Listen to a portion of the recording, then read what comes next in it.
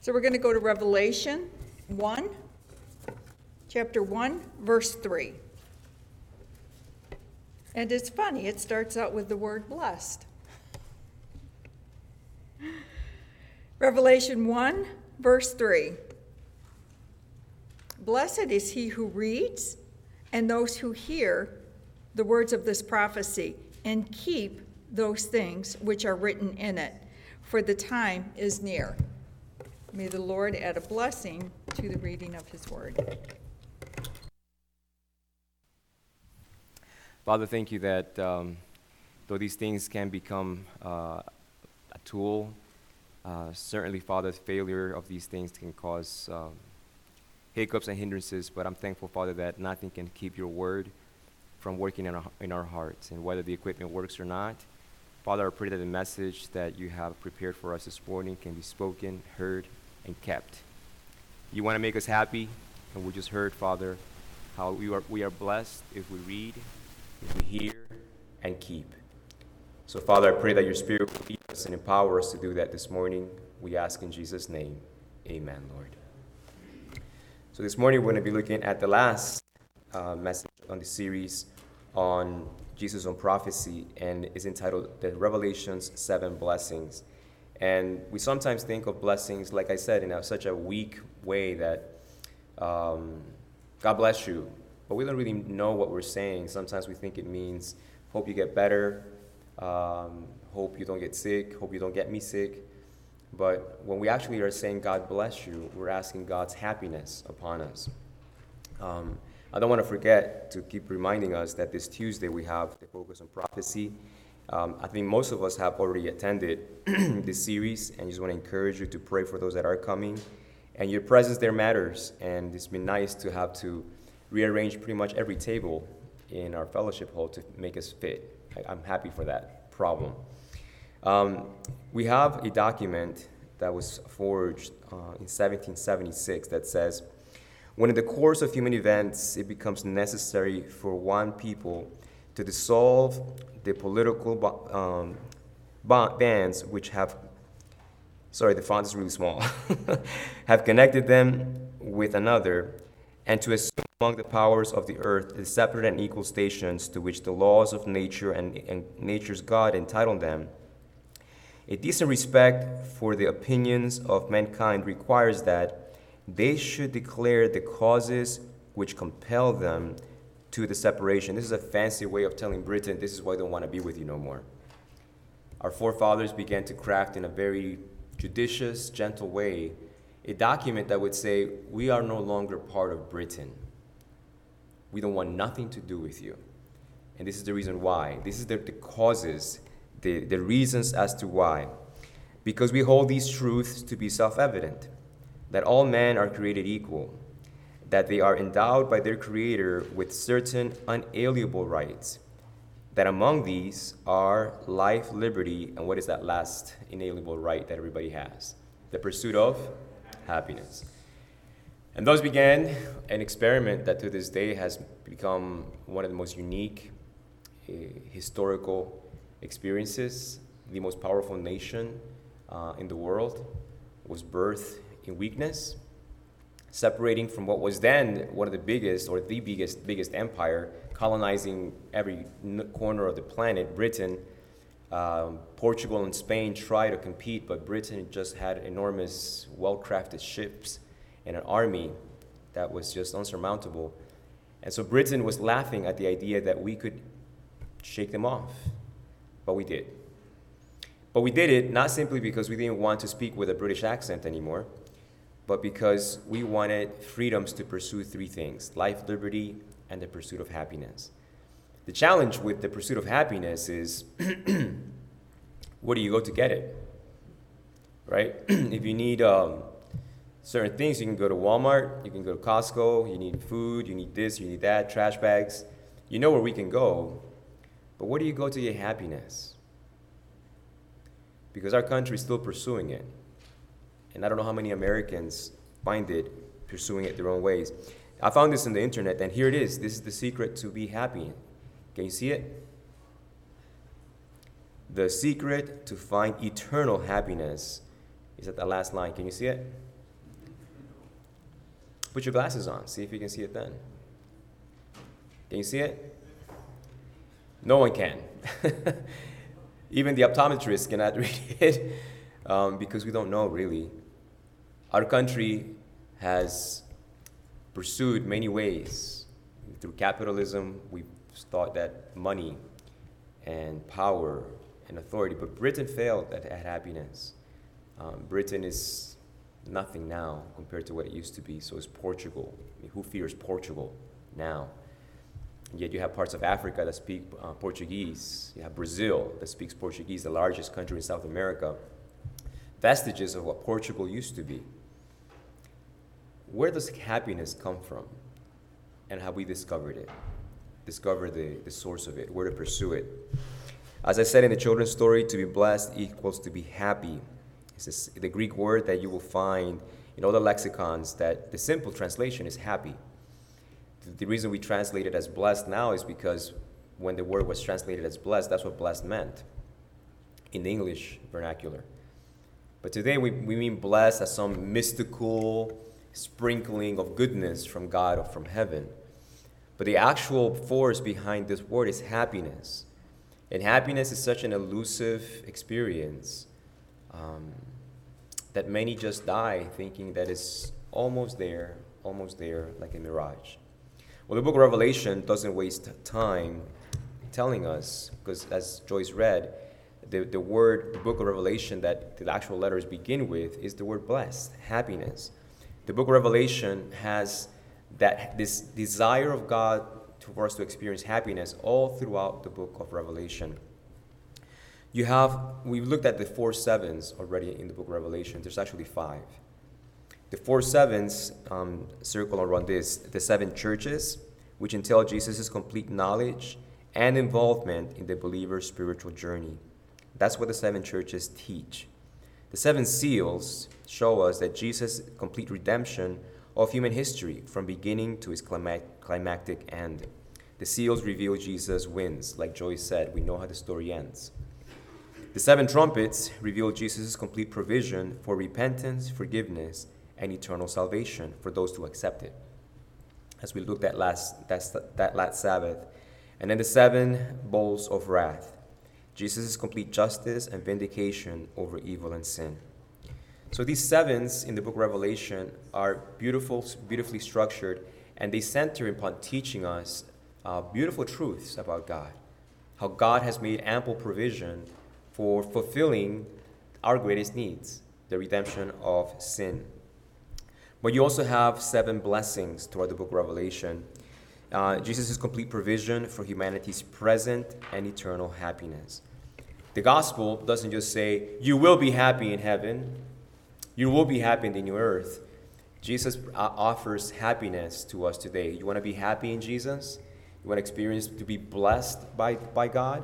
Well, the book of Revelation, just like it shows the completeness of God in saving us, leading us to repentance, and vindicating sin and evil, the book of Revelation also shows the complete package in which God offers humanity, every single human being. But this happiness is not magical sprinkle dust that God sends from heaven. The 7 blessings are not automatic. They involve active participation in their outworking, but we don't earn the happiness. We just cooperate in the reception of it. They are divine promises in keeping with a response to the pathway to experience them, meaning these path of blessedness, of happiness, there is a pathway that you have to choose to step into, to experience, in order for you to receive the blessing of happiness from the Lord. And the first one, Joyce got us off to a good start, is found in Revelation 1:3. This is the first of 7 blessings found in the book of Revelation. It says, "Blessed is he who reads and those who hear the words of this prophecy and keep those things which are written in it, for the time is near." The actual reading of the book of Revelation shows the vital choice of accepting and engaging God's revelation as a personal moral guide. If you're going to read the book of Revelation, it's because something has happened in your heart. You are beginning to realize, I don't know how to be happy.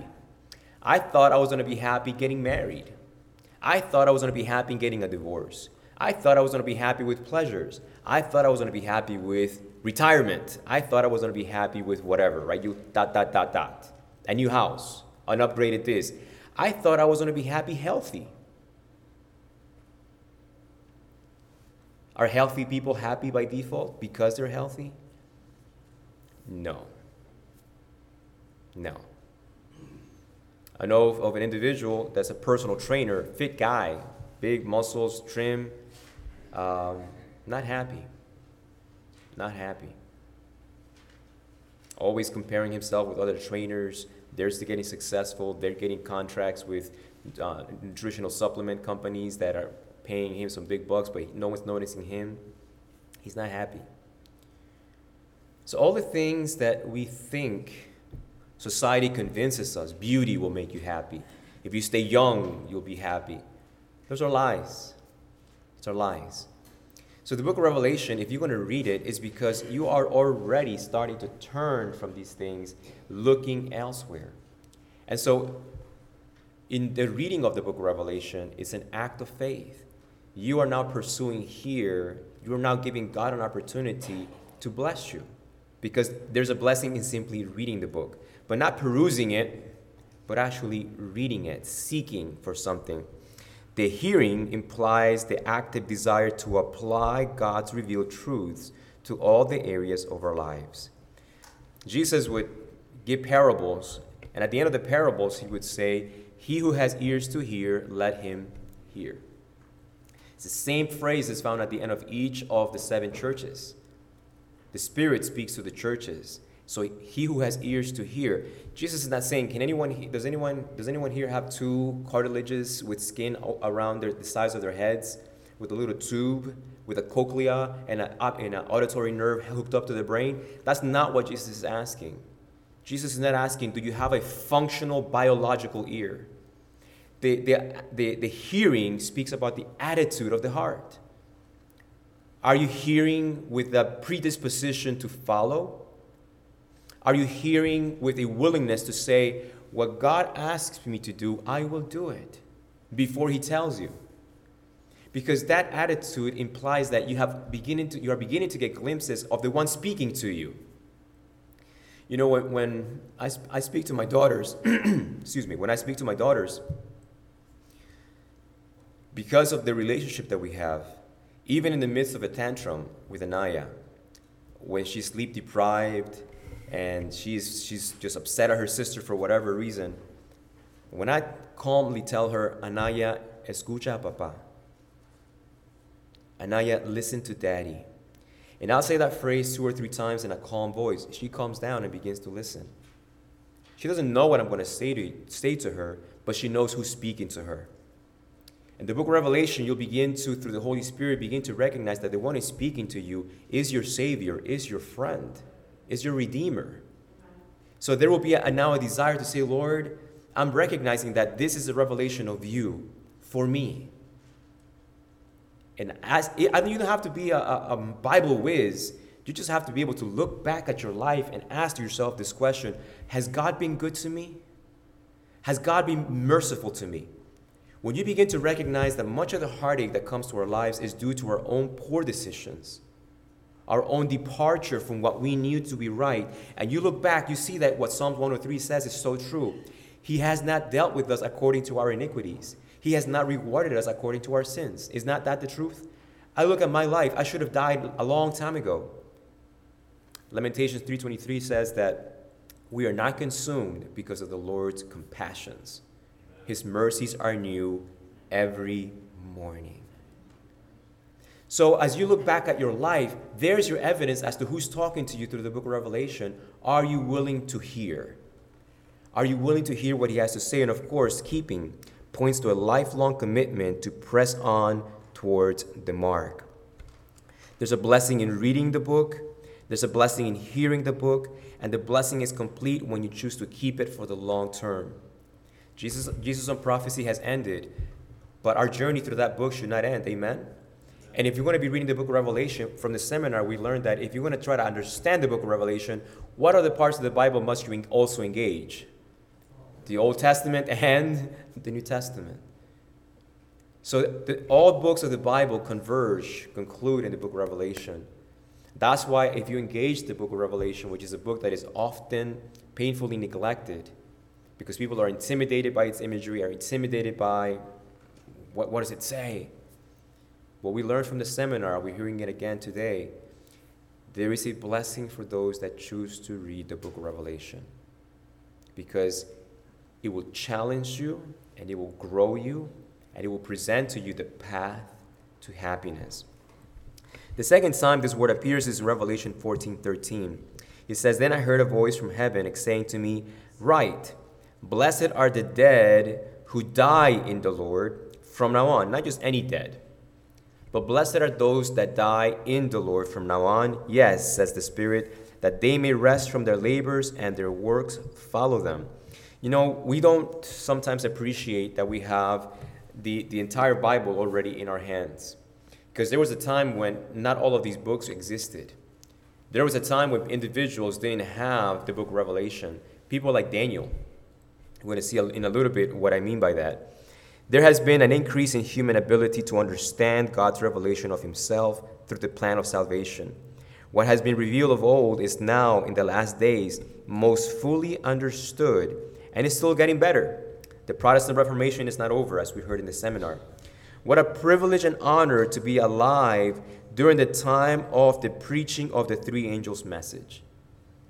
We have no clue that we have the complete revelation of God's plan. We know how the story ends.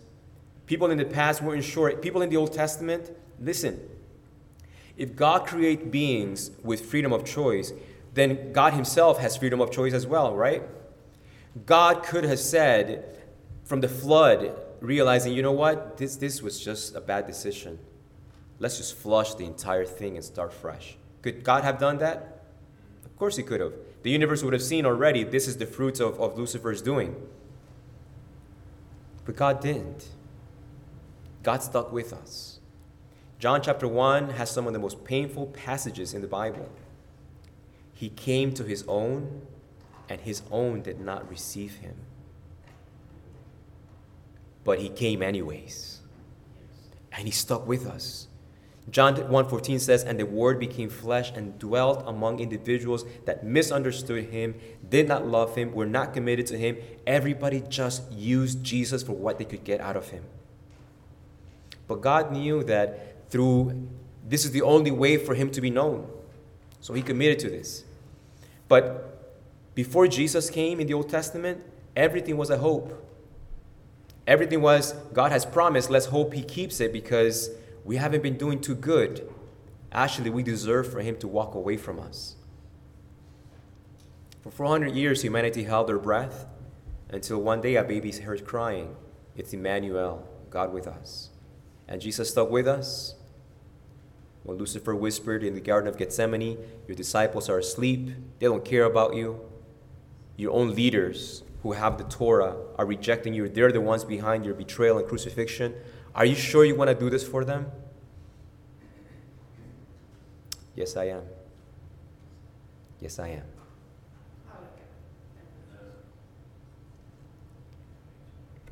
We are post the cross. We know Jesus has fulfilled the promises of God. And Jesus tells us in John 14, if I'm willing to fulfill that painful experience of the cross, will I not be willing to fulfill the second coming to take you with me forever? So we know how the story ends because Jesus has come and has died on the cross. He has fulfilled all the prophecies of the Old Testament. We are truly living in privileged times. The problem is that we have the same apathy sometimes to these things that the people did when Jesus came to first. I'll tell you about Daniel. In Daniel chapter 12, verses 4 through 9, he is told these words, "But you, Daniel, shut up the words, seal the book until the time of the end.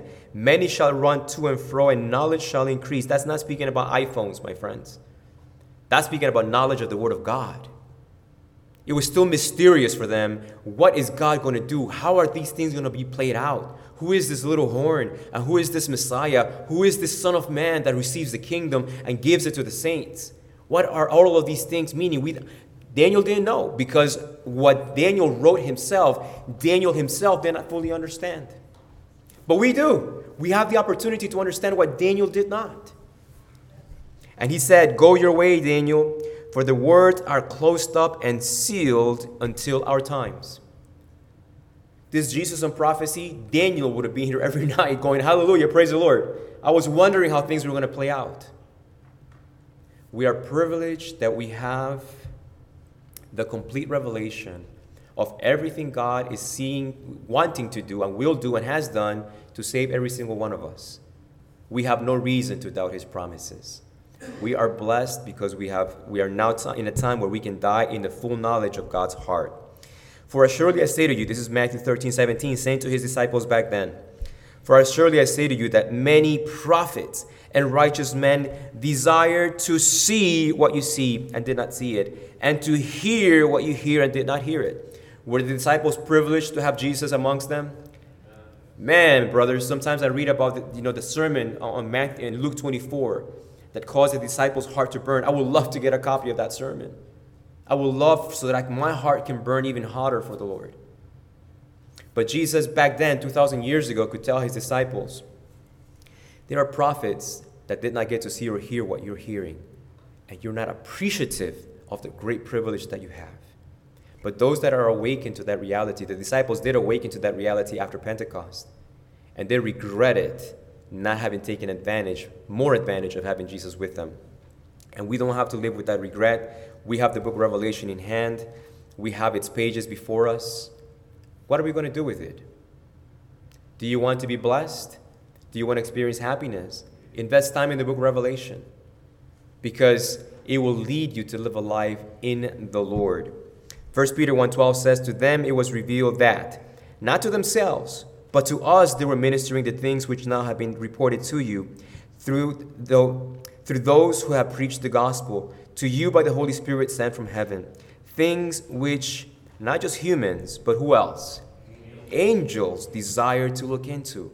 Listen, angels are bright and excel in power, but they too could not figure out what was God going to do.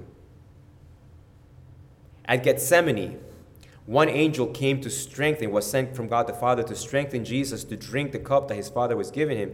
But they were just being obedient by faith. They did not understand everything that what God was doing entailed. But at the cross, the angels got to see the final revelation of who God is, who Jesus is. But human history has still progressed. There were still things to be revealed about Satan and the accusations he made against God. And if we find ourselves sometimes reading through the Old Testament and even the New and wondering what does this all mean, we're in good company, because for centuries the angels also did not know what was happening. They were eagerly looking, attentively paying attention. What is God doing to save the human race? And if angels have that interest, certainly humans, us the recipients of this blessing, shouldn't we be interested in as well? Shouldn't this dominate our values and priorities? No one can die in the Lord. One can only die in the Lord because one has lived in the Lord. There is a blessing in faithful service. There is a blessing in personal witness. This is what is meant to live and die in the Lord. This makes for a life that is blessed because it has mattered. It has been well lived. You want to die in the Lord? You have to choose to live in the Lord. Amen? And that's what the book of Revelation leads us to. It leads us to Jesus, not just to an intellectual revelation of him, but experiential. You begin to see that Jesus' relationship with you is intimate and personal.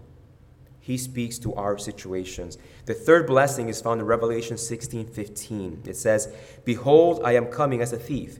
Blessed is he who watches and keeps his garment, lest he walk naked and they see his shame."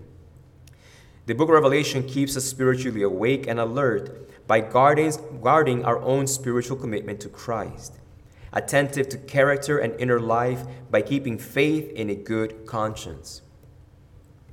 You know, I wasn't converted truly fully until I began to share the gospel with others. It is in giving it away that you get to keep it, like we heard in the seminars during the Jesus and Prophecy seminars. And I didn't realize how quickly sin could enter into my inner world. You know, if we're truthful to with each other, we have a lot of conversations with ourselves in our heads. You know, and doesn't make you crazy, doesn't mean you have, to see a therapist, it's just normal. We have a lot of self-dialogue within ourselves. But sometimes we don't hear what we're saying to ourselves. We don't recognize the imagery that we are allowing inside our heads. The book of Revelation heightens your awareness that if you're harboring resentment, if all you can think about is secular pursuits, if your mind gravitates towards the earthly way more often than you realize, the book of Revelation will begin to reveal to you, to your own inner experience, your own inner life. You know, when I first got married to my wife, I thought I loved her enough to pay attention to what she was saying to me. Until she caught me. She caught me several times in which she was talking to me, and I was looking at her in the eyes, but my brain was somewhere else. I was already thinking about, I hope this conversation doesn't go into my gym time, because I have to go to the gym. Come on, honey, get to the point. Where are we going with this? Because I have to study for an exam. I'm still in nursing school. I hope she doesn't forget that I'm still in nursing school, right? I need time to study. And my wife knew because my eyes began to move. That's what we do when we think, right? We start going like this. Ariel. What, honey? I'm listening to you. What did I just say? Brain, rewind.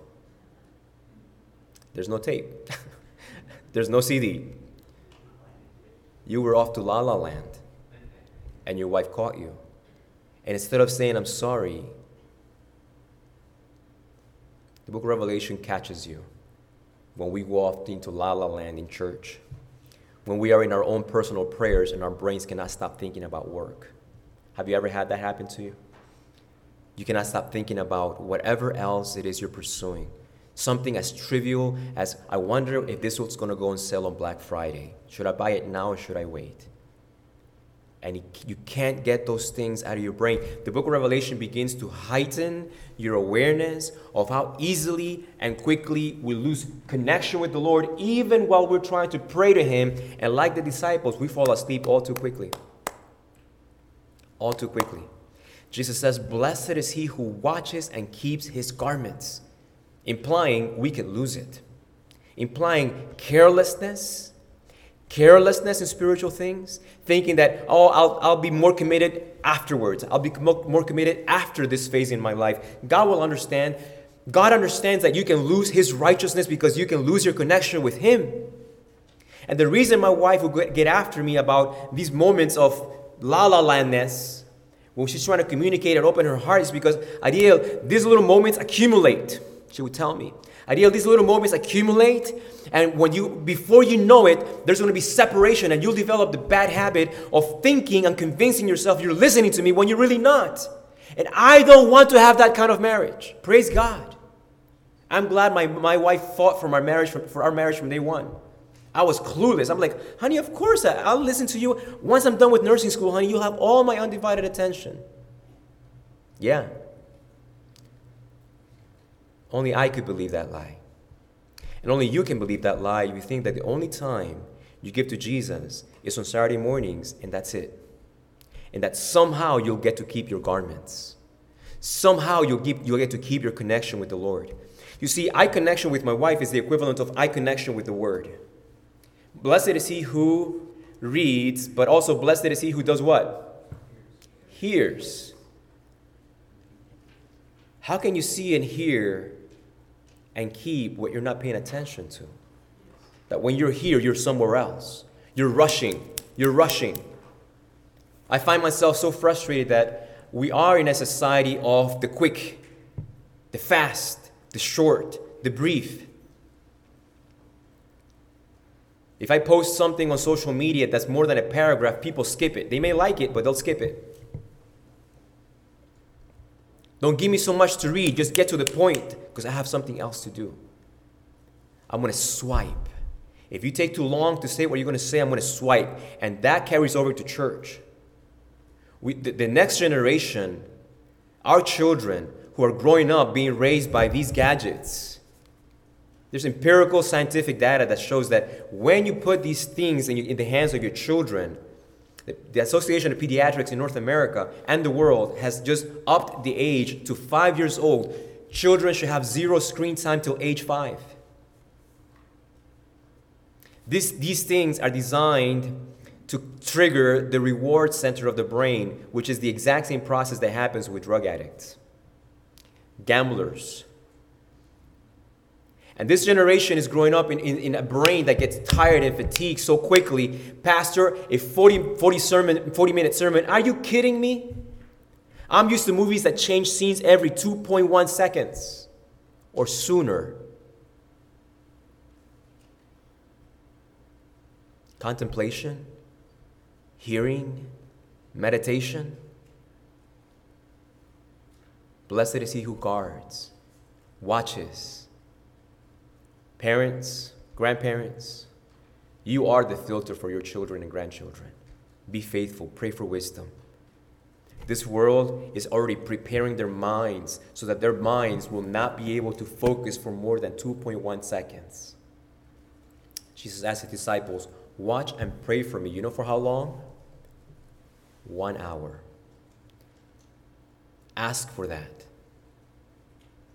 for a 17-year-old.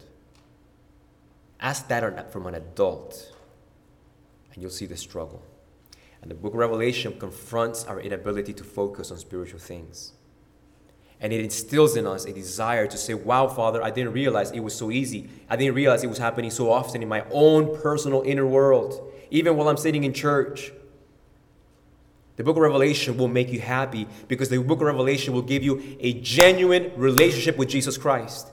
Not a relationship in which you're staring into his eyes but your brain is somewhere else. I enjoy listening to my wife. I've discovered a beautiful person I married because I paid attention to her words. Because her words were the gateway that revealed to me her heart. And if you do not listen to Jesus, you cannot fall in love with him. Listen carefully. You will not fall in love with Jesus because of pretty pictures or pretty PowerPoints. You can only fall in love with Jesus when you pay attention to his words and you understand his heart because of the revelation that comes through his words. That's why God, when he sent his son, called him the Word, the living Word. That's what Jesus says. If you see me, you've seen the Father. If you had known me, you would have loved me, and you would have loved my Father. So this idea of revelation, just simply trying to scare the living daylights out of us, is not. Revelation is the pathway to being happy. Daniel began his journey when he was a young man, 17, late teens, early 20s. But I didn't realize the timetable of the revelation of the book of Daniel. He wasn't getting revelations every other day. Sometimes years or decades would go by. And Daniel, in his 80s or 90s, who was still holding a high office in a pagan empire, when given the choice of my prayer time, my personal devotions, or dying in the lion's den, he chose prayer. And we often sacrifice prayer for much lesser things. The commute, Lord, you understand, right? You know how long it takes for me to get to work, Lord? We'll talk later. Father, I'm just too tired. Father this, Father that. Daniel had no excuses because he knew the only way that I'm able to keep my faith, the only way that I'm able to sustain my relationship with the living God is by connecting with him, not just once in the morning, but 3 times during the day. And when given the choice, give up prayer for 30 days or end up in the lion's den, he said, let the lions eat me. I will not stop praying. I will not stop praying. There's a book, Steps to Christ, that says that prayer is the breath of the soul. Satan will love to suffocate you. Satan will love to pollute your environment so that whatever you inhale actually hurts you or that you don't breathe at all. How's your prayer life? The book of Revelation will awaken us to our Laodicean condition, but not just leave us there. The book of Revelation will lead us back to the path of happiness. We'll confront our uncommitted, shallow ways. The fourth blessing comes from Revelation 19:9. It says, "Then he said to me, Write, blessed are those who are called to the marriage supper of the Lamb. And he said to me, These are the true sayings of God." How many of you guys have ever been invited to a wedding before? How does it make you feel when you get an invitation? Wow, they've invited me. That means that they must like me or they want a gift, right? Surely it is because they like you. Have you ever been invited to a wedding ceremony and you're like, oh man, honey, I hope we have something going on that day. Please tell me there's something going on that day so we can have a legitimate reason to politely say, sorry, we would love to be there, but that's the day we do laundry. Sorry, can't move that. Jesus says, blessed are those who are called to the marriage supper of the Lamb. There's an invitation that reveals true values. This invitation to this wedding reveals that we hear the invitation personally. We believe the invitation includes you, which is all good news. Do you want to be at that marriage supper of that Lamb? You should, because you are that bride. You want to stand up the groom. Hear the invitation personally, believe the invitation includes you, welcome the invitation. How often? Daily. There were weddings when my brother got married, and my younger brother got married before I did. I still have his wedding invitation.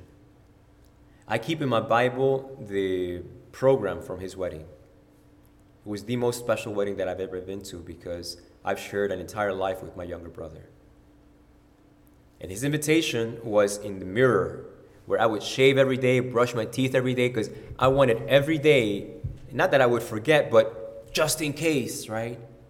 And every time I would look at that, I would think, Father, you've been so good to my family. My little brother's getting married. He's got a career. He's been able to move forward. His story gives me encouragement that you will take care of me in your time. Father, thank you that this little wedding invitation right here reminds me of your faithfulness, how good you've been to our family. My younger brother's getting married. I'm going to have a sister-in-law, which means that pretty soon I'm going to be an uncle. Help! Praise God. Can't wait. So it was in my mirror. But there are wedding invitations that get tossed in the back of the car, get crumpled up with the coupons that we put from the mailbox, and then we look for that invitation and I don't know. I guess we just don't go. The book of Revelation presents to us a revelation of my values. Prioritize this invitation above all. Accept the invitation, not by saying, I will be there, but by actually being there. That's when you finally accept an invitation. I've been invited to weddings, and they say RSVP by this date, because we got prepared for meals. So I would send a little card. They had a postage right there, and I would put myself, if I was single, or myself and my wife, whatever. Send it back, and have I accepted the invitation? No. All I've said is, I will be there. But because I've sent that doesn't mean that I'm going to be there. You accept the invitation when you show up for the wedding. That's when you accept the invitation. And if you're going to be there that day on the wedding, it's because every day you've been telling yourself, I'm going to be there. I'm going to be there. I'm going to be there. I'm going to be there. And I'm going to prioritize my life so that I can be there. It's interesting that this parable is an echo, like we said, from the New Testament. So we have to study the New Testament. Matthew 22, 1 through 14, and Luke 14, 16 through 24, both speaks of a very wealthy individual setting up a banquet, a wedding, and sending out invitations. But here are the responses to the invitations. I have bought a piece of ground, and I must go see it. I have bought 5 yoke of oxen, and I am going to test them. I asked you to have me excused. I have married a wife, and therefore I cannot come. What's wrong with that first excuse?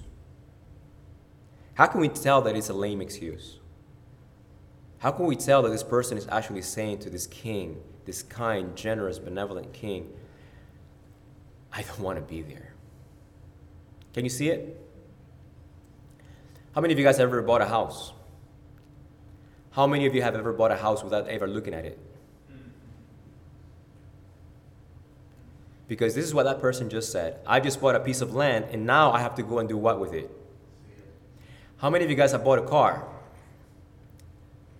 Only one person. Everybody else, you've stolen it? Little carjacking church here. You bought a car. How many of you have ever bought a car without test driving it, especially a used car? Have you ever bought a used car without test driving it? Yet this person had just purchased 5 oxen, and what is he going to do with them? Who does that? Who does that? Who buys land without looking at it? Who buys oxen without testing them out? These are falsities. These are excuses that are not just hurtful, but offensive. And the last one, I've just gotten married, therefore I can't come. You married someone that hates the king? You married someone that doesn't want to be in the presence of this king? You married someone that has divided your loyalties? So that now, instead of choosing this benevolent king, you're choosing this person? What's going to keep you from accepting this invitation? Because Jesus told this parable in a gentle but forceful way. Not until we're there will we realize what have we been invited to. I'm really good friends with Pastor Caraballo, Willie Caraballo. He's a United Methodist pastor. And he was a good influence for me in my younger years. And one day we just hang out. We used to hang out. He had a Pontiac Fiero, which is a cool car for a pastor to have. He was single at that time. And so he had a 2-seater Pontiac Fiero. It was red. It was zip around Harrisburg. And I was like, that's right, I'm rolling with the pastor. I got it going on like that. And he was well known in the community. And he got invited one time to a wedding. And they said, Ariel, I'm going to a wedding. You want to come? And he was dressed pretty decent. And out of the blue, Spanish people, we do that. You know, if you invite me, expect more people. If I'm at a conversation with someone, I have to go to, you want to come to the wedding? I'll share my plate with you. Don't worry about it. There'll be food. So he invited me to this wedding. And so I went to this wedding, dressed the way I was. Baggy jeans, big shirt, nice hair, right? Back then when I had it. So I go to this wedding, and for me, weddings were this VFW rented hall with, Fanta, unlimited, scooping out. It's a little cake, very inner city poor. The grandma made the rice, the auntie made the beans, and someone else baked the cake, and you could tell it was decorated by someone that was just practicing. Those are the kind of weddings that I was used to. This was downtown Harrisburg in one of the most luxurious buildings downtown. When I walked in, there were chandeliers everywhere. And when I sat down, they asked me, would you like this or that? How much? And Willie was like, brother, this is the reception. Eat up. Everything's been paid for. There's even dessert.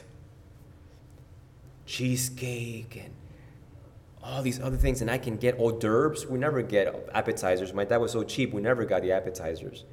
You get the food. You're going to fill your belly. I could get everything on the menu. Man, I picked out, and the people were happy. I stood out. People could tell I was snuck in there. But that was the most amazing reception I've ever been to because it exceeded far above anything I had ever experienced before. You have no clue what this wedding reception is going to look like. You have no clue what it will be like to enjoy the glories of heaven for all eternity. We have no clue what it will be like to have the face of Christ, himself, the creator of the universe, in our presence, with all the saved, with all our loved ones. Those are the things that you need to put in the mirror in front of your house on a daily basis and remind yourself, you have this invitation in Jesus.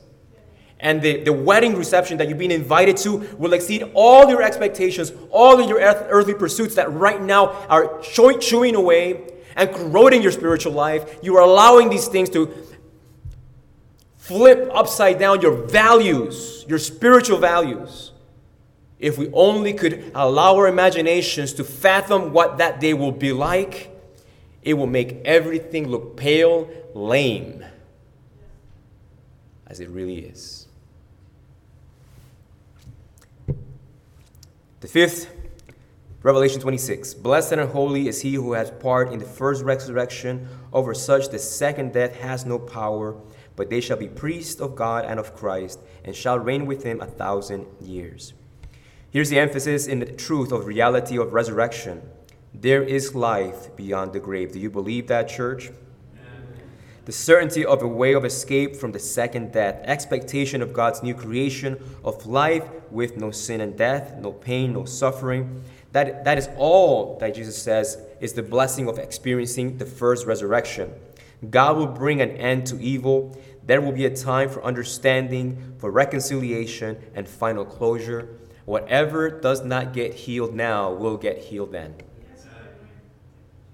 And whatever has been taken from us now will be restored 1,000-fold then. The years that diseases have robbed us from enjoying our families.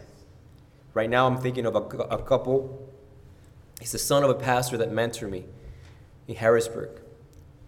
Son of Pastor Yves Monnier. Well, about 2 years ago, his wife was just getting out of a car visiting a friend, and someone shot randomly. And bullets went through her door and hit her spine. The husband got a call, Daniel got a call, emergency to the hospital, and she's practically paralyzed from the waist down. Young couple. They're choosing to love the Lord, to trust him. They're choosing to build the pieces of their marriage and make do with what life has happened down here. But all these years that this senseless, pointless act has done and affected them, Jesus will restore tenfold. Whatever sin has taken from you on earth will be restored to you then. That's the blessing. See, that gives you a happiness that is unconnected from anything down here. Therefore, Satan cannot take it from you. This happiness is sealed because it's sealed in Christ, in his promises to fulfill them. The sixth blessing comes from Revelation 22:7. Blessed, behold, I am coming quickly. Blessed is he who keeps the words of the prophecy of this book. This is a recall to Revelation 1:3, whereas we were told, blessed is he who hears, blessed is he who reads, and the last one, blessed is he who keeps. But now the book of Revelation is ending. And really what matters is what has been kept. Doesn't matter how much you've read, doesn't matter how many sermons you've heard, is what you have kept that really matters in life. This is an echo of the very first blessing. Now, not the mere reading or hearing, but the keeping is what sustains faith in the long run, church. Your faith will not be sustained by the multiplicity of sermons you live, is by the keeping of the Word of God in your life. Be faithful to Jesus today, and it will sustain your faith tomorrow. You will see his hand move upon your life in ways that only faithful obedience can. The 3 Hebrew boys experienced what you and I will never experience this side of eternity. What it must feel like to have flames lick you and touch you and come in contact with you and not singe your eyelashes, not singe your hair, not singe your clothing, and watch as ropes burn around your hand and not char or hurt or not even leave the smell of smoke upon your body. That is the miracle of God working powerfully for those that are faithful to him, those that keep his words. In the end, when Jesus comes, those that not just have read, not just have heard, but those that have kept will experience fulfilled happiness. There's nothing wrong with hearing our sermon, but if your life's not changing, brothers, change the channel. Actually, turn it off. Come here. The last one, Revelation 22:14. Blessed are those who do his commandments, who wash their robes, that they may have the right to the tree of life I may enter through the gates into the city. The experience of the new covenant, God writing his law in my heart, begins with him washing my heart. Before God's not going to write in a whiteboard full of dirt. I told you my daughters have taken over my office and they've doodled all over my whiteboard where I try to write my sermon ideas. And before I write anything in it, I'm a visual guy, I get distracted with stuff. And so I spray that whiteboard. I make it drippy. And then I let it soak and absorb that cleansing agent so that it will get into the pores of that whiteboard. And then I'll take Bounty and I'll wash it and then I'll spray it again and I'll do it about 3 times until it is bright as the day it came from the store. Then I write. Before God's write his law in your heart, he's going to cleanse it from the sins that are in there. And that is an ongoing promise that God seeks to have you experience on a day-to-day basis. Do you want Jesus to cleanse your heart today?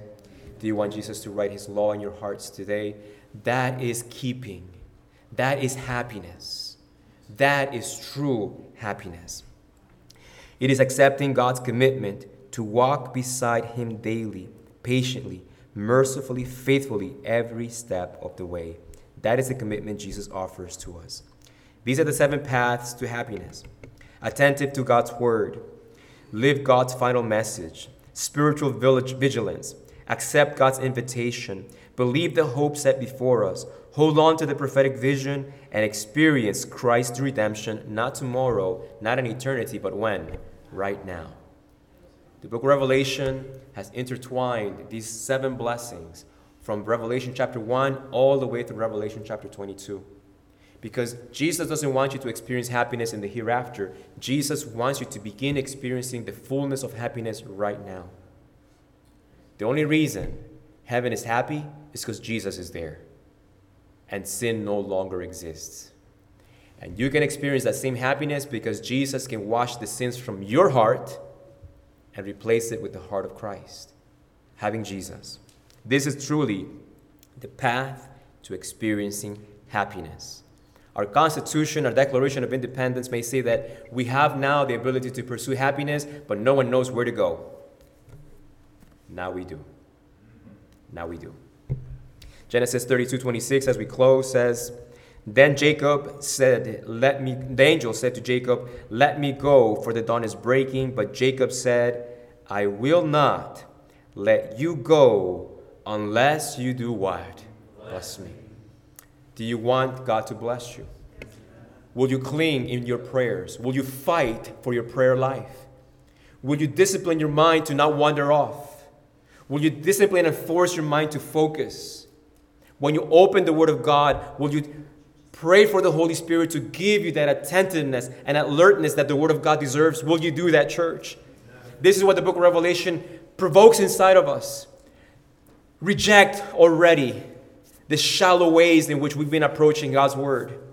Resist the temptation to make prayers a repetitive act of boredom and monotony. I don't want my prayers to be monotonous. Do you want your prayers to be monotonous? Don't let them just be prayers of, I need this, give me that, I need this, give me that. Begin to exercise the prayers of praise and thanksgiving. You want peace in your heart? Philippians 4:6-7 says, do not be anxious about anything, but in everything, present your request with thanksgiving. And the peace of God that surpasses all understanding will protect your heart and mind in Christ Jesus. We need to pray more prayers of gratitude. We need to study the Word of God with a hunger to know Him, to make eye contact with our Redeemer. Number 6, 24-26, is how God wanted Israel to hear every single day from the mouth of the priests. The Lord bless you, Monroe Church. The Lord bless you, our dear friends. The Lord bless you, Eric. The Lord bless you, Mark. The Lord bless you, Ruth Ann. The Lord bless you, Randy. The Lord bless you and keep you. The Lord make His face shine upon you and be gracious to you. The Lord turn His face toward you, and may He give you peace. Father in heaven, We have taken a brief and rushed journey through the book of Revelation's blessings, and our hearts are stirred. We had no idea how much you care about our happiness, and we're looking for it in all the wrong places. Father, this morning we have read, and this morning we have heard. Father, through the power of your Spirit, lead us to keep. Lead us to keep. In Jesus' name, amen.